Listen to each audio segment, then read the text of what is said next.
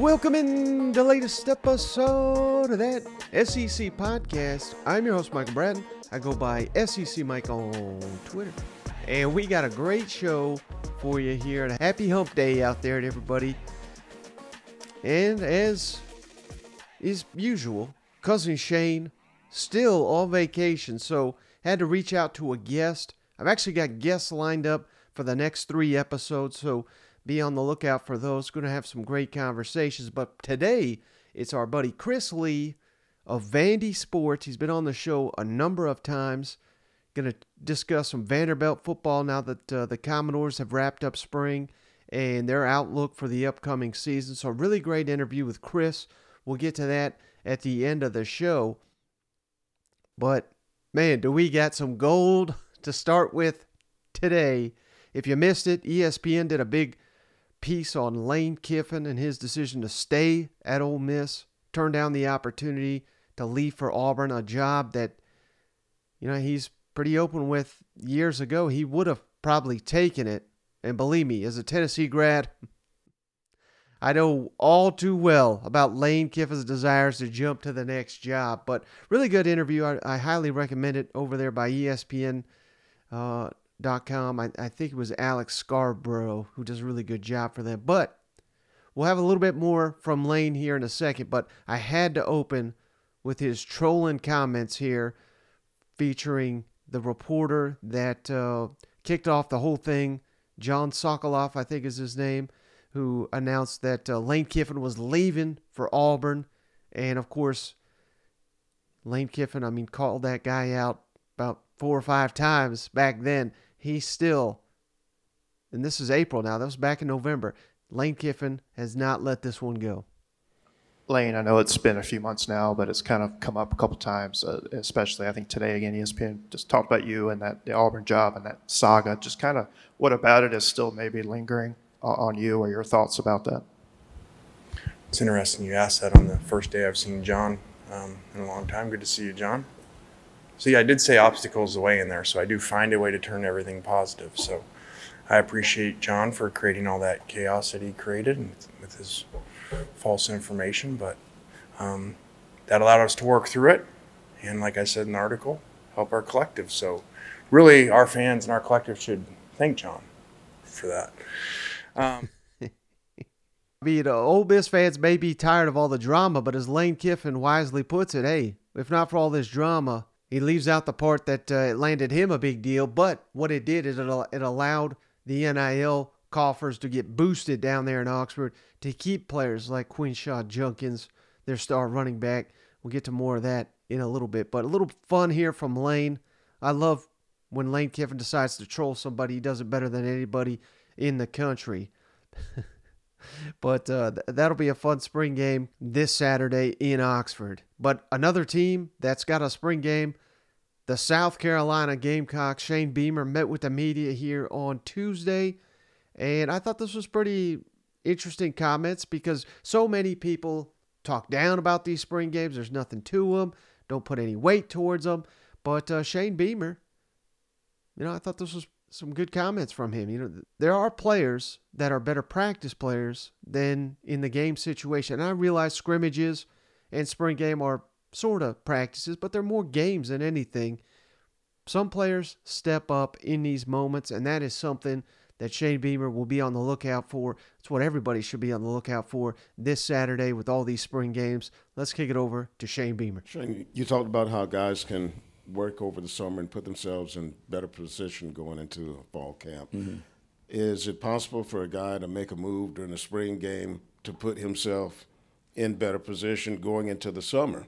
Yeah, absolutely. I think whether it's a spring game against each other or a scrimmage, to me, some guys just have a knack for elevating and making plays when they're under the lights in the stadium. And I'm always keeping an eye out and watching for those guys. Certainly, when the lights come on and they're playing in front of a crowd, they don't shrink from the limelight or the spotlight. They elevate their game even more, and they're gamers, if you will. So certainly, I've been around places where a guy just makes a lot of plays in a spring game, and it's like, hold on now, let's make sure we really take a hard look at this guy as well, and I'm sure there'll be guys like that on Saturday night as well. I mean, I go back to last year, Joseph Burns from right here in the Camden area. I mean, Joseph made some plays in the spring game, and I think he had an interception at the end of the game to finish it. And that was a guy. He didn't play a ton of snaps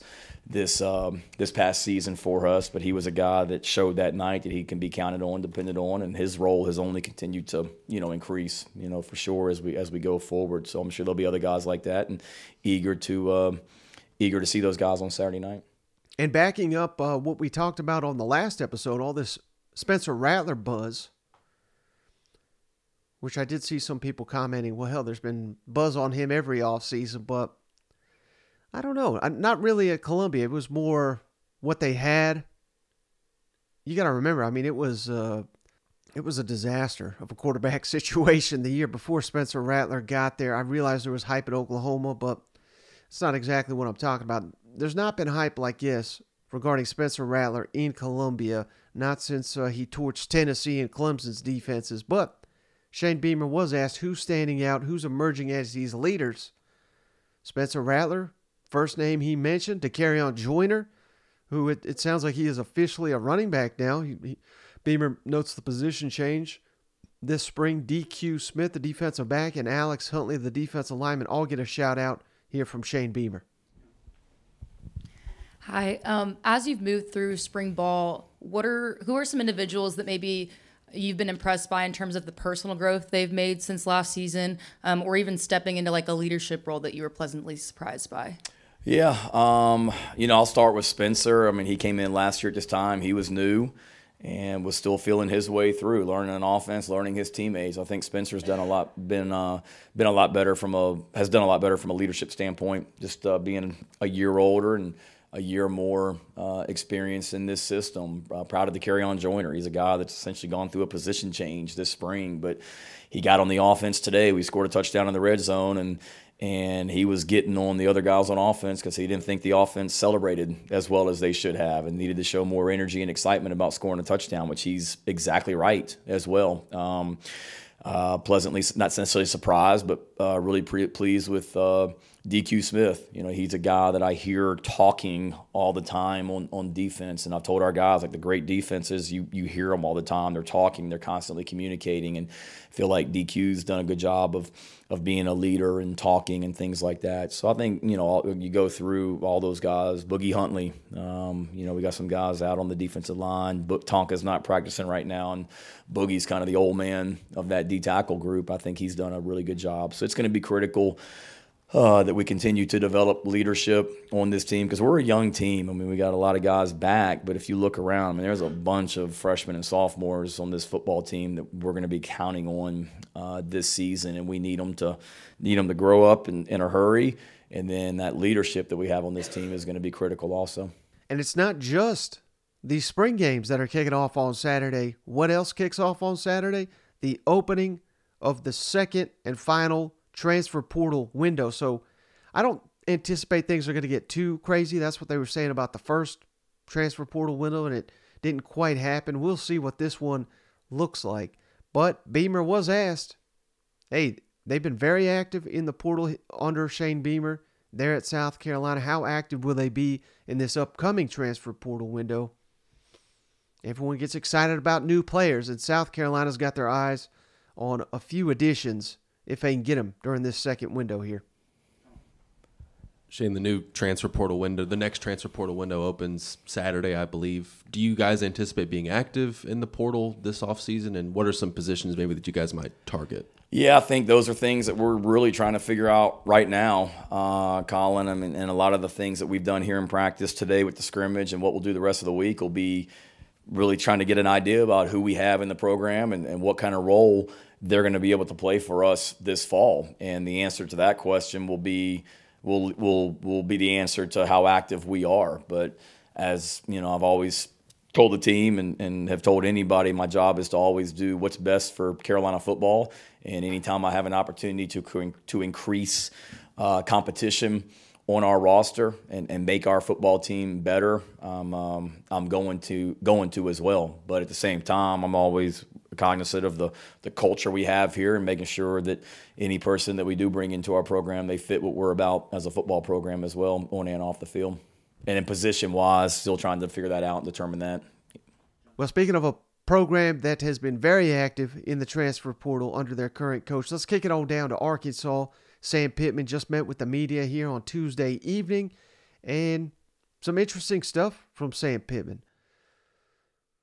A lot of turnover, obviously, on player front.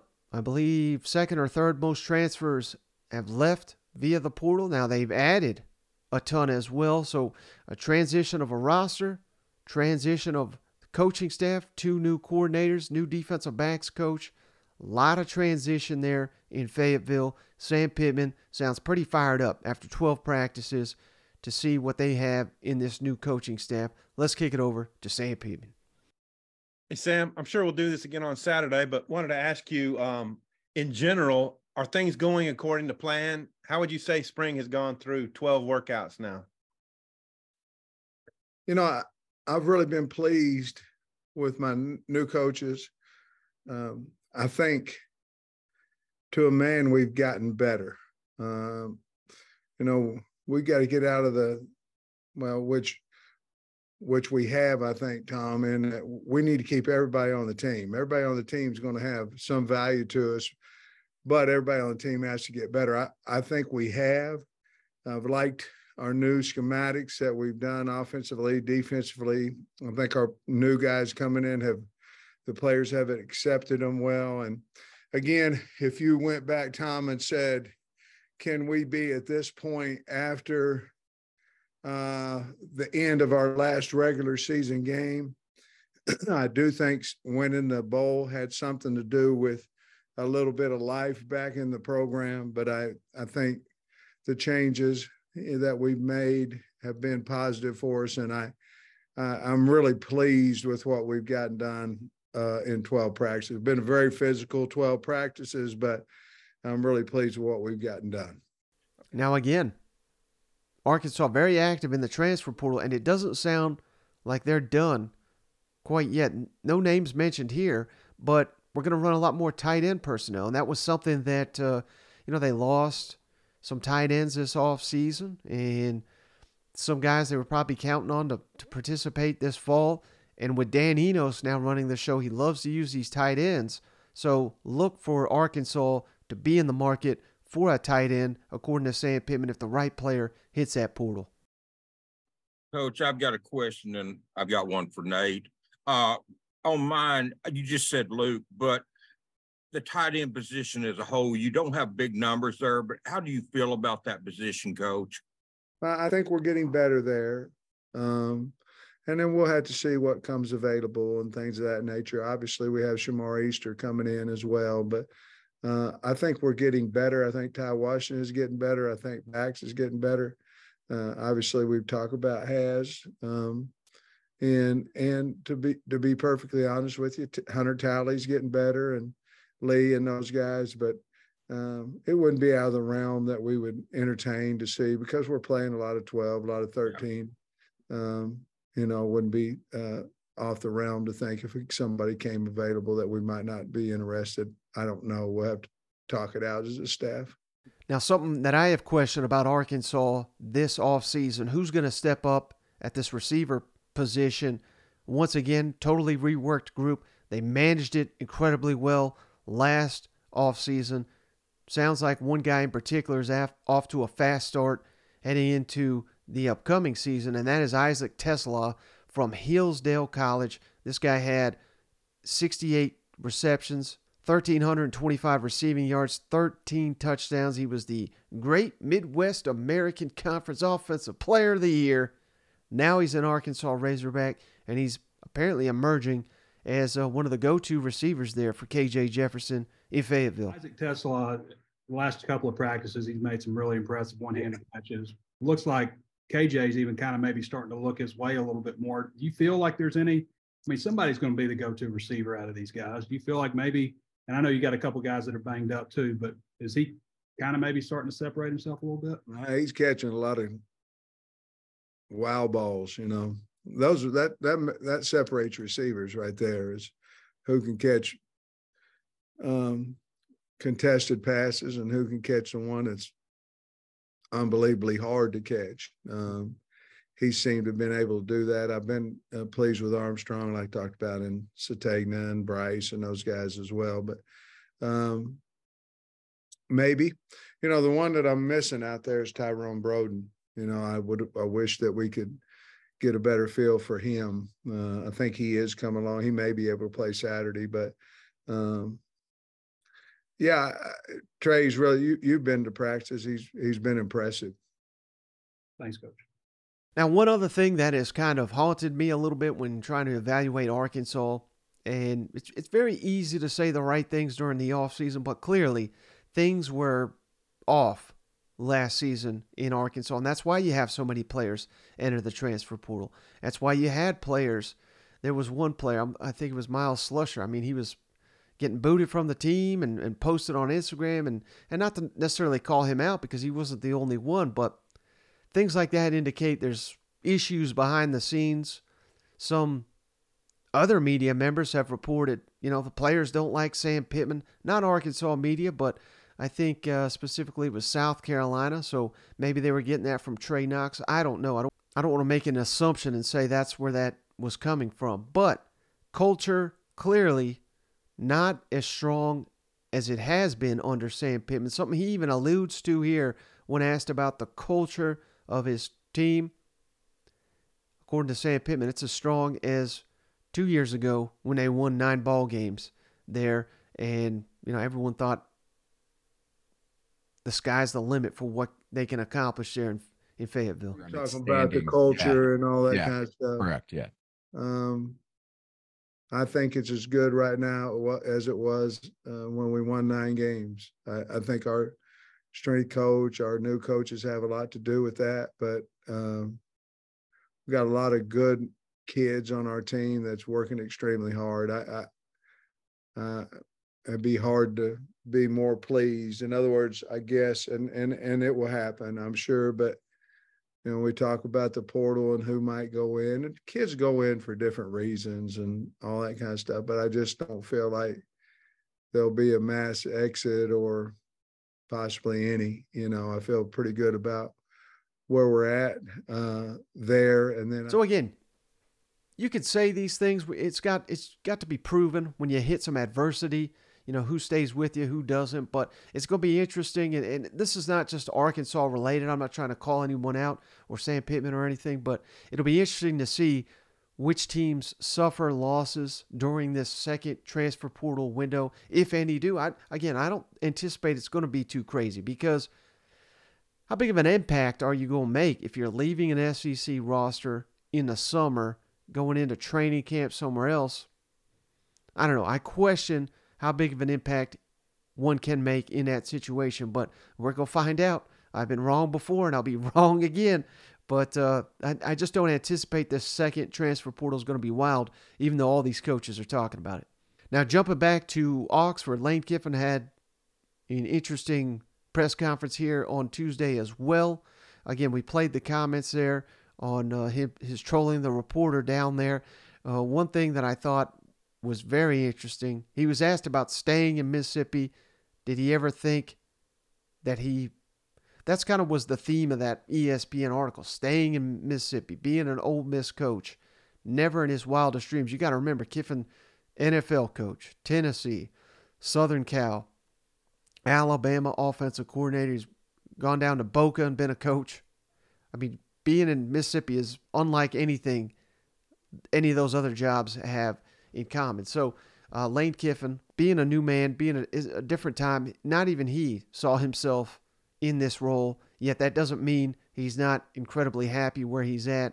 And considering the transfer portal, how he's been able to construct these rosters, it's a unique way of doing it. He's doing it differently than most. He's assembling his roster more through the transfer portal than high school recruiting, and I think that's smart. I wouldn't recommend that for Alabama, Georgia, LSU, Texas A&M, some of the powers in college football when it comes to recruiting.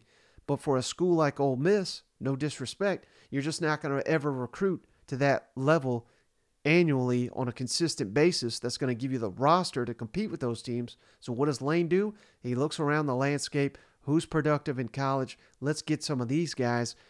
Let's not have a big dip after a 10-win season. And it certainly seems to be paying off for him.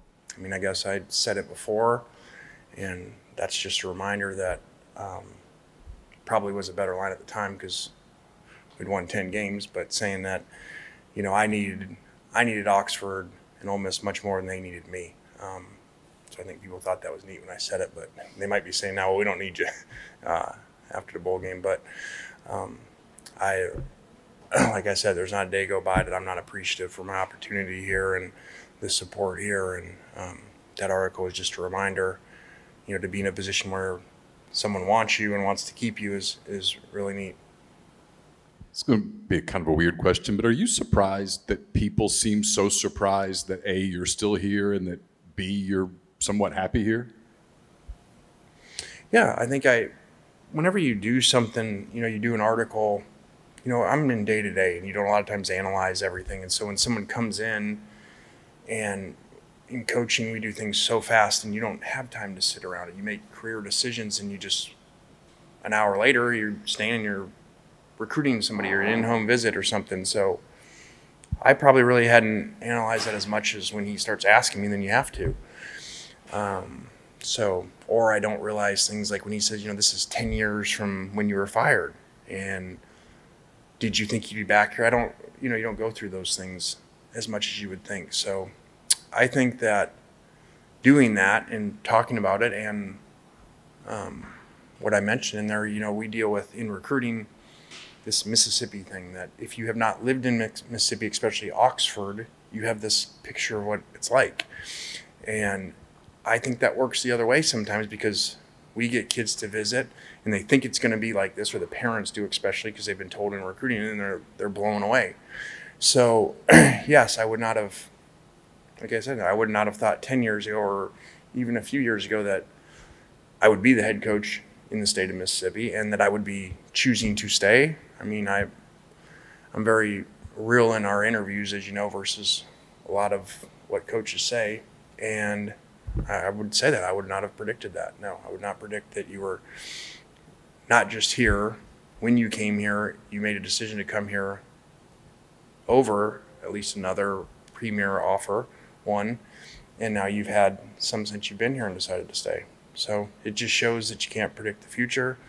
You have no idea what's going to happen, and, you know, don't make a lot of comparisons. Be where your feet are and be happy where you're at.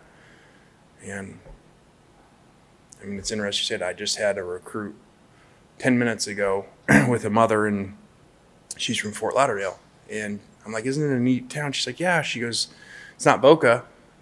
And I go, she goes, not as good as Boca. I said, no, it's different, you know? And so I just think that's a different way of looking at things and an appreciation for them. So, yeah, I would not have, that was a long-winded way of saying, no, I would not have predicted this. Now, there was a lot of talk in this press conference on Quinshon Judkins, their star running back. Hell, Lane Kiffin compares him to Reggie Bush, who he worked with at Southern Cal, and just the fact that they had to work overtime to keep him from leaving. And this goes back to the NIL comments he made at the top of the show. Without reports of him jumping to Auburn, they probably don't get the money in to keep Judkins. Now, he doesn't exactly say that, but clearly that's what he's alluding to. And I thought it was very interesting, without saying too much here. I mean, he is indicating that Jackson Dart, much like we've been saying, has taken that year two jump, only one interception all of spring, because he's not looking over his shoulder in a quarterback competition. How could he not be when you bring in Spencer Sanders and Walker Howard?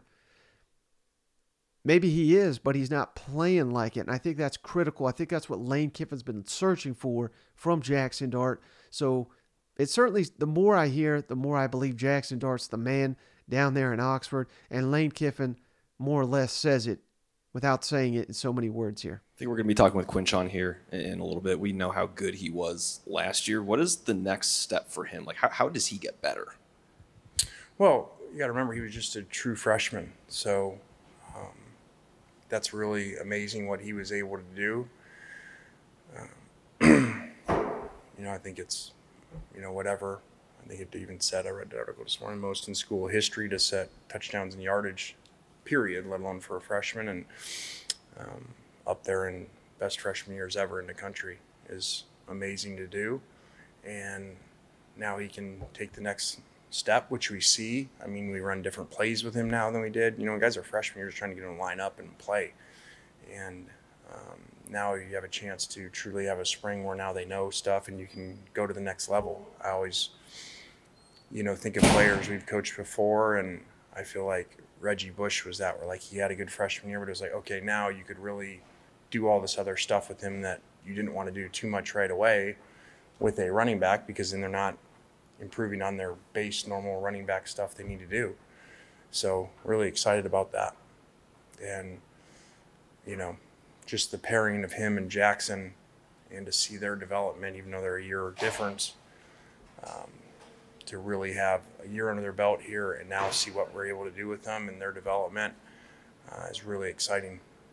The last one is just kind of, what do you kind of remember from that night and watching it and all that? And how would you kind of describe the bond that you have with him? Because he ultimately had a lot of big offers and ultimately, committed to you.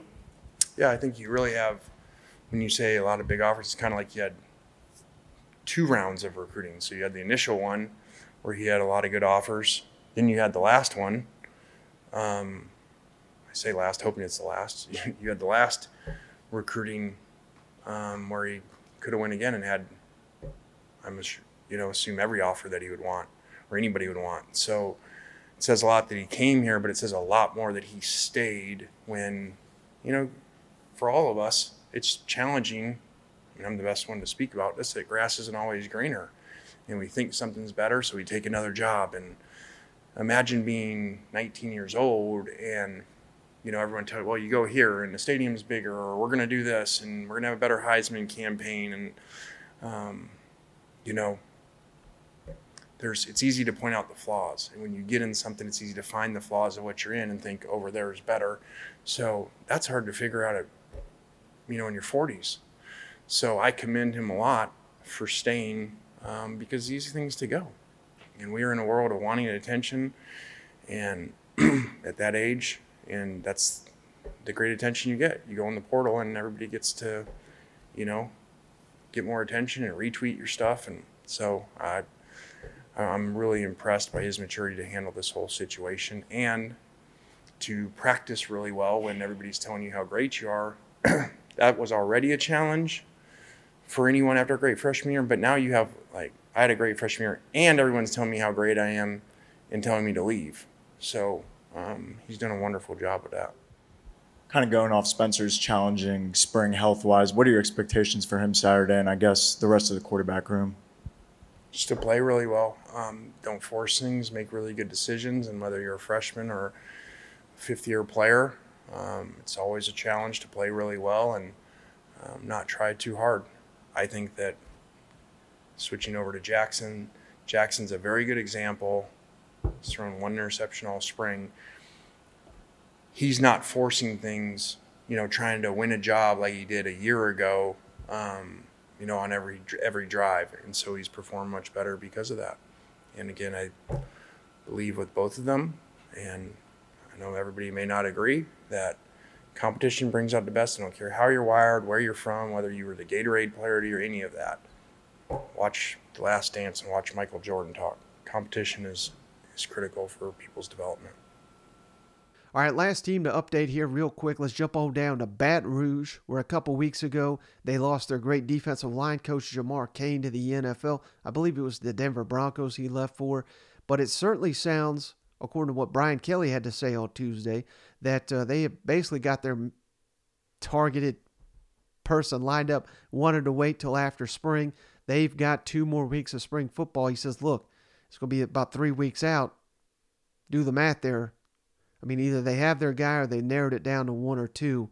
Let's kick it over to Brian Kelly. Coach, the pursuit of a defensive line coach, is it the time of year a hindrance at all? Are you shocked by the number of people maybe you're hearing from interested? And what's the time frame overall, the look for one? Yeah, we wanted to get through the spring. We feel like we're in a great situation with Gerald Chapman, on staff. So there was no rush. We've got to go find a defensive line coach. He'll be a candidate for the position as well. But we'll begin that process once we finish up the spring calendar for us, and then we're on the road, so we can get on the road and get to candidates and make it a whole lot easier. So expect something within the next 3 weeks or so, and yeah, it's LSU. I mean, we've got a great list of candidates that have interest in. And one off-season addition that I don't want to say it flew under the radar necessarily, but maybe not getting enough discussion here. LSU added one of the best Pac-12 linebackers last season, Omar Speights. I think they beat out Alabama for this guy. He was all Pac-12 team captain for an Oregon State team that won, I believe, 10 games last season. Not only adding him to the roster, but what does that do with that monster next to him, Harold Perkins? Maybe the best 1-2 linebacker combination in the SEC. Let's kick it over to Brian Kelly. Hey, Coach, how much has Omar Speights helped out with Harold Perkins with his transition? And is there any sort of worry that, not using Harold as much as a pass rusher sort of takes away something from your defense? Who says we're not going to use him as a pass rusher? As much? I think you're going to see him as active as he's been, and maybe just in a different fashion. If you just line him off the edge, they're going to, everybody's going to game plan for him. I think we put him in a better position at the linebacker position, and then we can move him around on third down. So I think he's going to be as active as any time that we've had Harold. He just has other responsibilities now that he hadn't had before. Omar is just a great compliment, and Greg Penn. Greg's had a really good spring as well. So the three of those guys have really done a nice job. Weeks has done a really good job. So, we've really gone from a position where we were concerned to a position where we feel really strong, and that Harold now really getting down the nuances of that linebacker position actually gives us a lot more in the playbook that we can do with him from that position than just lining him up off the edge. And then last but not least, this is not something that we've talked a ton about, because I still believe it'll be Jaden Daniels at the end of the day leading the offense, but you got to remember how well Garrett Nussmeier played at the tail end of the season against Georgia secondary and in the bowl game. What do Jaden Daniels and Garrett Nussmeier have to work on coming into the spring, competing for that starting role? Here's Brian Kelly's thoughts on that. Hey, Coach, I was curious. You kind of touched on Ricky Collins and what you're looking from him this spring. What about the other two quarterbacks and Jaden and Garrett? What are the biggest things that you can see them improving on the rest of the practices?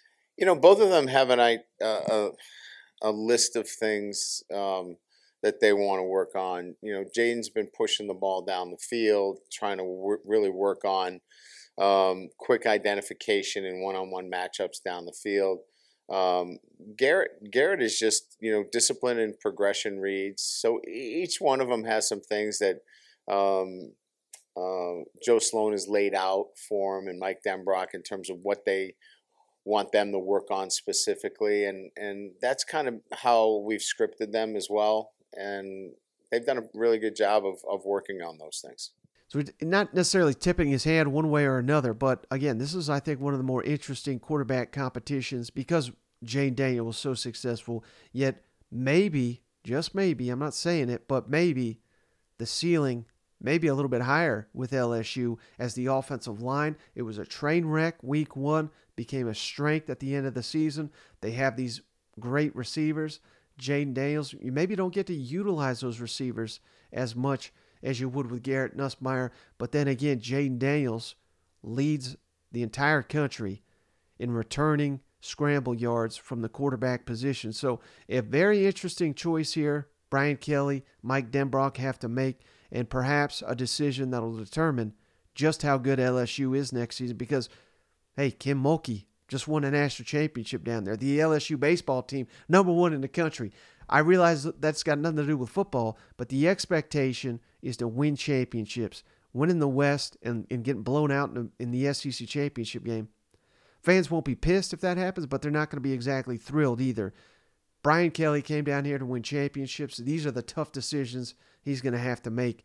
Jay Daniels or Garrett Nussmeier this fall.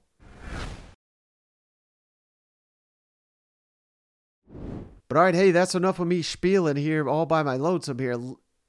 Really great interview here with Chris Lee. Very kind with his time, providing some insights into the Vanderbilt Commodore program as they head into year 3 under Clark Lee. And it sounds like Chris, just like Clark, anticipates a bowl season coming for them Commodores.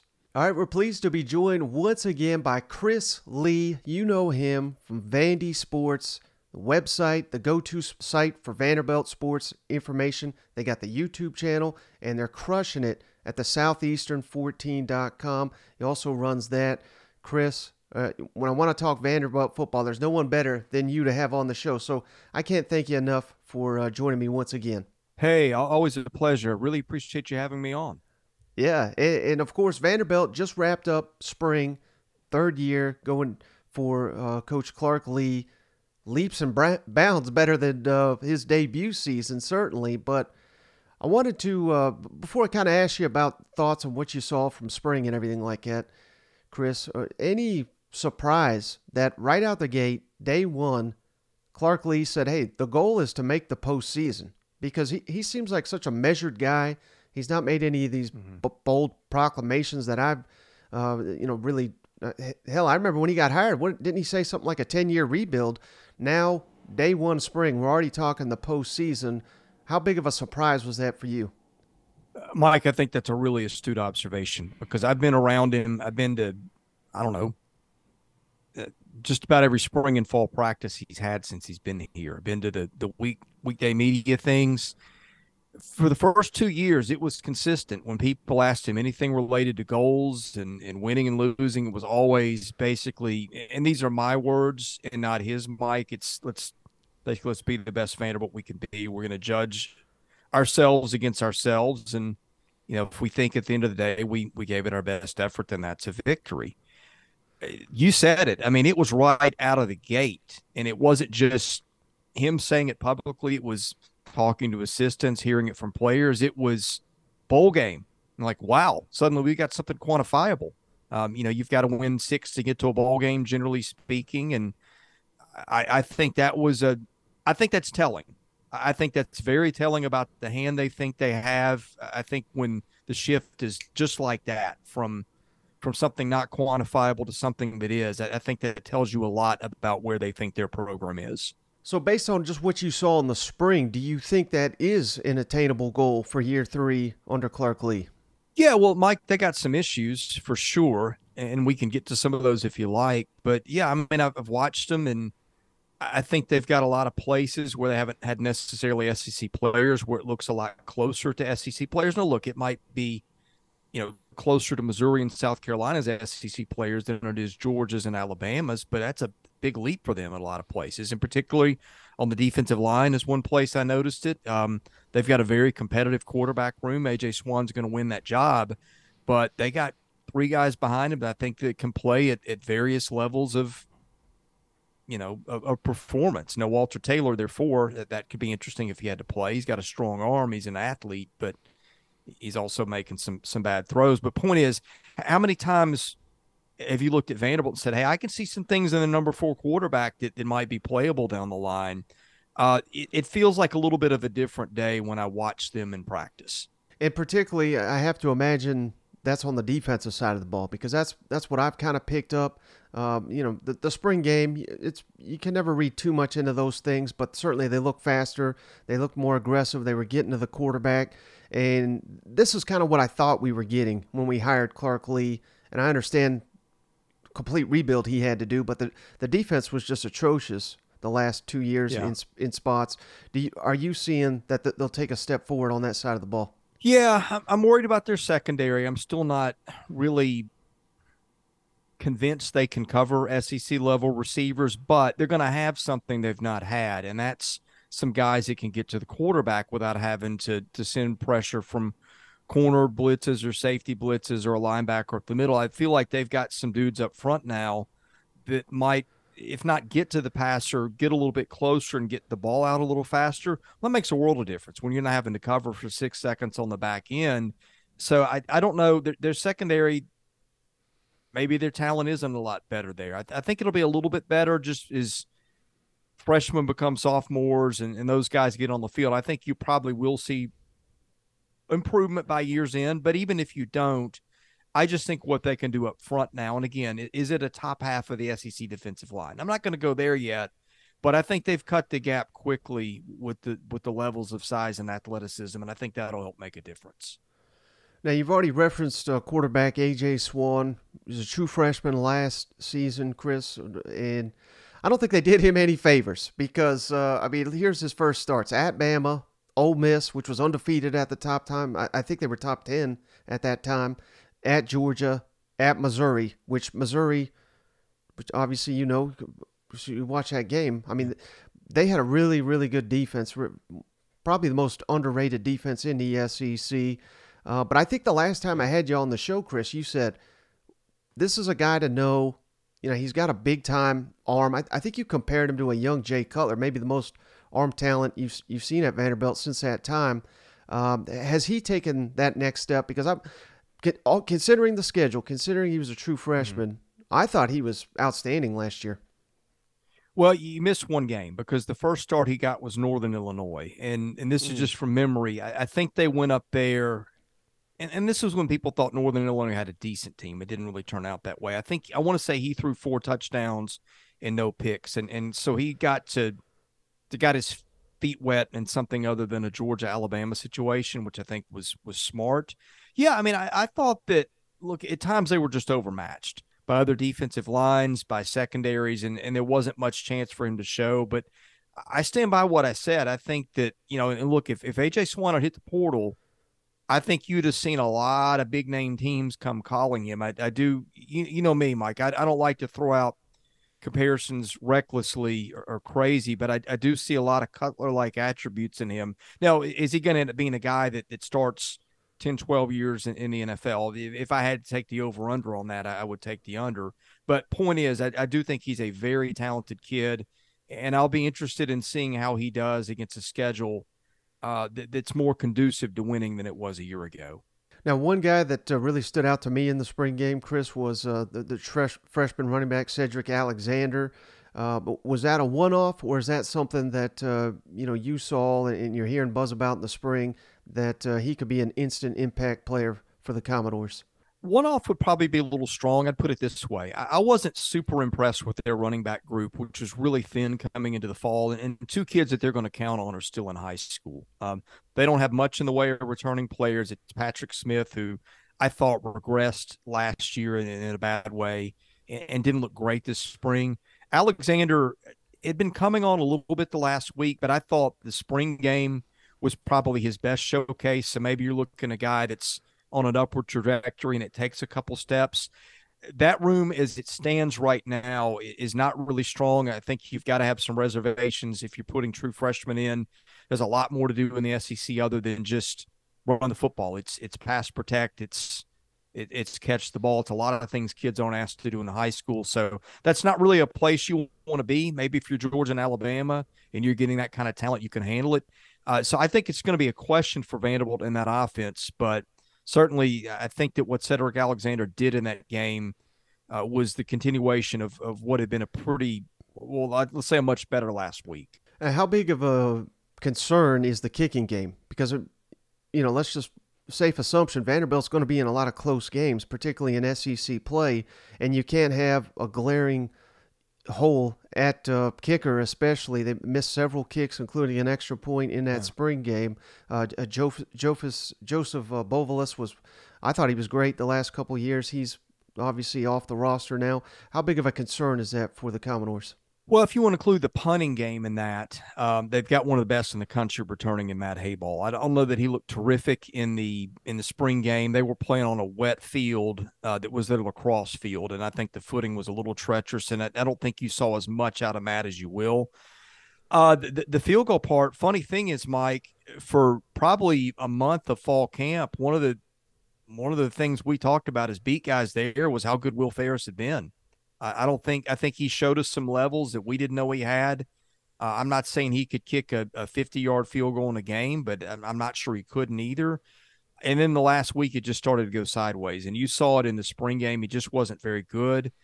They've got Brock Taylor, a kid from Knoxville, who is one of the better regarded kickers in the country. I don't pay a lot of attention to recruiting kickers. You just don't know till they get – and look, and I'll give you an example, right? Nick Saban, who is – and Bobby Bowden before him, two guys that were at the top of their profession. Nick Saban doesn't ever leave a stone unturned. How many times has Alabama missed on a kicker?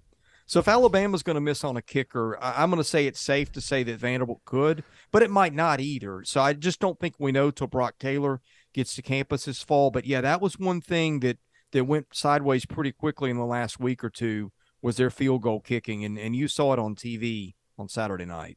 What would you say, Chris, was the biggest question that you had about this team, this roster, that you think got resolved in spring?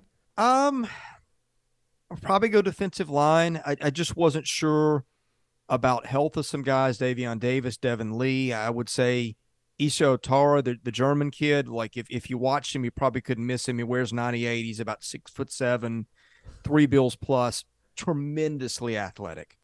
But he's literally from Germany, and he came to the States, and he's learning to play football. And if you watch his high school football film, you get a laugh because it looks like he's playing against me and you. And you think I'm kidding, and then you watch it, and I'm really not. But he's a mega talent, right? But there's a long way to go between talented and being able to play in the SEC. It felt like some of the dots started to connect for him. I feel like they left the spring with maybe 8 or 9 guys. I don't know if there's a superstar in there. Darren Agu would be another one that they moved from that, what do they call it, the star position to just true defensive end, where he's going to be a straight up end. But he showed some ability to get pass rush that way. Again, I talked about the secondary and how that's going to make a difference. I just thought, to me, they got healthy on the defensive line and some young kids took a step up, and you put all that together. That's the group, to me, that I think – where I was with them and where I was coming out of practice might have been the biggest difference. So similar question, but what is maybe the biggest a big question you had for the roster that exiting the spring you essentially got no clarity on, do you think? Oh, I would say secondaries where I'm still having the questions. They signed a class last year, this time a year ago, of, I don't know, they signed 5 or 6 guys that probably could play corner. They're more athletic than what they've got generally. But, I mean, you see a lot of kids in it, I mean, first-round corners in the NFL that is freshmen are just awful. And so I was thinking some of these guys would come in a year ago because they weren't very good in the secondary. I thought somebody would seize his spot and play and take their lumps, but it'd be one of those, okay, this is a freshman becoming a sophomore situation, and he took his lumps in 2022. Well, that never happened. So I'm going to the spring going, well, you know, let's see if one of these freshmen jumps up and takes a job. I say freshmen, they'll be sophomores next year, or redshirt freshmen. Well, that didn't really happen either. They ended the fall. Well, I take that back. Jadaeus Richard, who was a safety a year ago, is now a corner and was a safety in high school. So they do have one of those young guys that took a job. But B.J. Anderson exited the spring as their other corner. He didn't play in the spring game because of injury or load maintenance or however they're going to term it. I just really wanted to see a Gumbo Gaskins or a Trudell Berry or somebody like that really take a big step up. I'm not saying those kids didn't make plays. It won't be a factor, but the where they left and what I was maybe hoping to see for them didn't quite get there. You know, I have to ask you about transfer portal because that's all anybody wants to talk about. We're days away from the second portal window coming open. I saw Vandy Sports, you put out a video. Clark Lee was asked about it and essentially said, well, we're at 85. So they may not even have the numbers to do such a thing. But let me ask you this, Chris. Thoughts on Vanderbilt and how they approach the transfer portal? I believe they only brought in one guy. Is that something that they're just not going to utilize at all? Because it certainly seems like I heard the comments too. Clark Lee said, we're not going to be a transactional program. Well, that's nice, but I mean, this is a transactional sport. So I mean, can you even survive with that type of philosophy? Man, that's a great question. I think you're asking maybe the most important question around the program, because I think that they're going to try to build culture first. And that is, sometimes it feels like it's swimming upstream, given the numbers being thrown around and the money these kids are getting. But you're also seeing some of these deals fall apart. I mean, you saw it at Florida last year with the quarterback situation. Sometimes you see these teams that have allegedly bought, paid a lot of money for these kids, and it doesn't always work out at the end. And I'm looking at College Station for that one. I'm looking at a Florida team where Florida came to town last year, a 2-touchdown favorite. And I'm not saying Florida had chemistry issues or anything, but I looked at that one on paper and I said, Florida ought to win this game today. I thought it was a talent mismatch. Vanderbilt pulled an upset. The point I'm making here is I think if you build a program with chemistry and without distractions, I think there's more to that than people think. And again, you can start to name the places where you started to see that fall apart last year. I think Clark's onto something. Now, look, you do have to – it's a Jimmy's and Joe's league, right? That's all nice to say. And you saw spots, Georgia and Alabama last year, where in a lot of cases they just couldn't hang talent-wise. But you also saw building chemistry, building teams, building guys that have been there 3 or 4 years that don't have problems. And you can see it when you're around that program. The chemistry vibes and everything are off the charts. And at Vanderbilt, you're never going to beat Georgia and Alabama. You've got to go about it another way. You saw him plug a hole in the portal in the Aeneas DeCosmo kid, who's probably going to start at them for that pass rush position. I think they'll look to add guys strategically. Tight end's a place where they could use some depth and experience. We talked about maybe running back, perhaps kicker. You could always use another body on the offensive and defensive line. I think they'll take their swings in places, but it's going to be with kids who can do the work and won't cause a distraction. I've heard people say this a lot of times that, somebody else's transfer was their problem. And you got to be careful about inheriting those. And that's the bargain that he's tried to make with all this. And I think, frankly, last year was a little bit of evidence that he might be onto something. Well, and speaking of that, Chris, I mean, it certainly seems like under Clark Lee, Vanderbilt plays better at the end of the season than they are the beginning. And given there's no such thing as an easy schedule in college football, but Commodore's early schedule is fairly, you could see some wins racked up, particularly that first month. Does that give you hope that once again, that if they finish even stronger than they start, that Vanderbilt will make the postseason as Clark Lee has outlined as a clear goal this year? Yeah, and excuse me as I look off the screen. I'm reading the schedule just so I make sure I get this right. They open with Hawaii, which they beat 63-10 or whatever that was a year ago. Timmy Chang is a year behind Clark Lee on building his program. That's one in Nashville you would think that they should win. Week number 2, Alabama A&M. Again, another game that feels like a built-in win. Week 3, I think this is a big one. They go to Wake Forest, but Wake Forest lost Sam Hartman. I want to say, and I'd have to look at it, a lot of those kids, because Wake and Dave Clawson had just built that program on kids in that program for 4, 5, 6 years. I think a lot of their most experienced guys are gone. I'd have to look at that. That's one I felt like they played with Wake for about 3 quarters a year ago. Hartman was the difference. Feels like that's one they got a shot in. At UNLV, another one where you got a coaching change.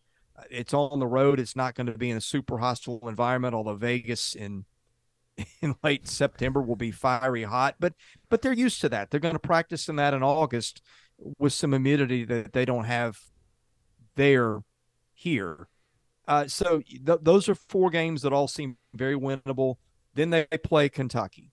Well, they beat Kentucky and Lexington a year ago. I would think that you would have to think they can be competitive in that one. Next up, Missouri. They went down to the final 2 minutes with Missouri. If they can make a first down on the other side of midfield, they might win that game. Didn't, but point is it was close enough. Next week at Florida. again, would seem like a little bit of a talent mismatch but with most Florida teams, but they won that one a year ago. And I don't know that Florida is going to be predicted to win the East by anybody. So that's 7 games off the bat. Well, you feel like they've got a puncher's chance. No, they're going to go 7-0. No, they're not. But could they win 5 of those or maybe even 6 if it goes really well? Sure they could, based on what you saw a year ago. Now, then it's Georgia at Ole Miss and some of those other games. It gets a little tougher. But I think the way the schedule sets up this year, I can't help but think that's some of the reason you heard the bowl talk. All right, final question for you, Chris. Really appreciate all your time, but I got to ask you, this is like an annual Vanderbilt question. What's the latest on the facility upgrades and everything like that? Because certainly they didn't play the spring game at Vanderbilt Stadium, so I have to imagine that's somewhat progressing. Well, usually saying something looks like a war zone is not a complimentary thing, but I think for Vanderbilt it is. The reason they couldn't play, as you said, is because there's a lot of piles of bricks and drywall and stuff sitting behind their stadium. They're taking the first wrecking balls to things and knocking stuff down. By the fall, I think they're going to have a big open hole in the closed end zone of the stadium, which will be really weird to watch. Also will mean less visiting fans in there probably too. Yeah, I mean, they're going to be, I think it's 2025 before they're done. And I'm not going to say it's going to be A&M or Alabama or Georgia, but they're spending well over $300 million, probably closer to $400 million and maybe over that by the time they're done with inflation. Now, some of that won't touch football, but most of it will. The open end zone is going to have one of the biggest and nicest basketball practice facilities in the country inside it for men and women. Going to be 2 decks of practice facilities. There's going to be some premium seating on the outside and some other stuff. That other end zone, they're going to have a football building like other schools have, like Mississippi State's got, I think Missouri's got now. It's going to look a lot more like that. So the end zones are going to look a lot different. I think they're going to upgrade some of the seating, but don't quote me on that one. I could be wrong. And across the street, I don't know if you've been to campus in a while, McGugin Center is where their athletic complex is. That's going to get torn apart and built up. And then behind McGugin is where their practice facilities are. They're going to build a new indoor facility, the one they go to currently when they have a weather event. They got to drag a bunch of stuff, maybe 600 or 700 yards, and that's a pain. Mm-hmm. Where they will build the new one, they'll have to drag it a few yards, and it'll be right there. And that'll be right behind McGugin and their locker rooms there. So they're going to have a lot of the stuff they need. Again, it won't be the biggest and the best and the brightest, but it's going to be light years better than what they have. And I think it's going to be a pretty venue. But yeah, you started to see the signs of progress in the debris scattered all over the place. And that's why they played their spring game at the Cross Stadium, is it just wasn't available to play on. Well, so it kind of mimics the job Clark Lee's doing. Is slowly but surely getting better and better. But Chris, I can't thank you enough for your time. Before you go, can you tell the audience where's the best place to find all your work? Yeah, if you like the Vandy stuff, you can go to vandysports.com. We give a pretty comprehensive rundown of what's going on in football, baseball, and basketball. And then we're doing some SEC stuff, much like you. We're doing baseball, football, basketball pretty much year-round. Right now, if you're interested in baseball, I'm doing baseball content almost every day, and it's usually 10 to 15 minutes. So if as an SEC fan, you just want to get a bird's eye view of what's going on, I think we provide stuff nobody else is doing. So I'm a busy man between trying to follow the league and a team, but it's been a lot of fun and a lot of hard work. And I think if people like your stuff, there's a chance they'll like ours too. Absolutely. Thanks again, Chris. I really appreciate it. Anytime, Mike. Thank you. All right, so just want to say thanks again, Chris, for joining the show. Really appreciate the time he gave and the insight there. Go check out his work. He's killing it at Vandy Sports. And like he says, if you love this show, and hell, you're here, you must, go check out his other channel, Southeastern 14. They got a YouTube page. They're doing some of the similar stuff we're doing, and they're absolutely killing it over there. So go check out all the fine work they're doing. When you're done with this show, go check that out. People helping people. That's powerful stuff right there. But hey, that's all I got on this episode of the show. Like I said, we got 2 more shows planned. We got spring games galore this weekend. I got more guests lined up. I'm gonna try to do a YouTube live for the first time. to recap some of these spring games Saturday night, so be on the lookout for that. Don't drink too many beers and forget about that one. I'm sure I'll be pushing it on all our social media channels. But hey, that's all I got on this episode of the show. I do appreciate each and every one of you for sticking through the off season with us here. We're trying to make it as pleasant as possible, considering we're in the off season here. We don't really believe in the off season on this show, but I can't thank each and every one of you enough for sticking it out. But look at me, I'm starting to ramble like Shay. So that's going to do it for this episode of the show. We'll catch you on the next one.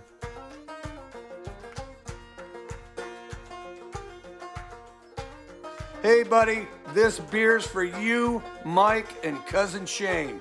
That SEC podcast loves the Pirate, and the Pirate loves that SEC podcast. Hail State.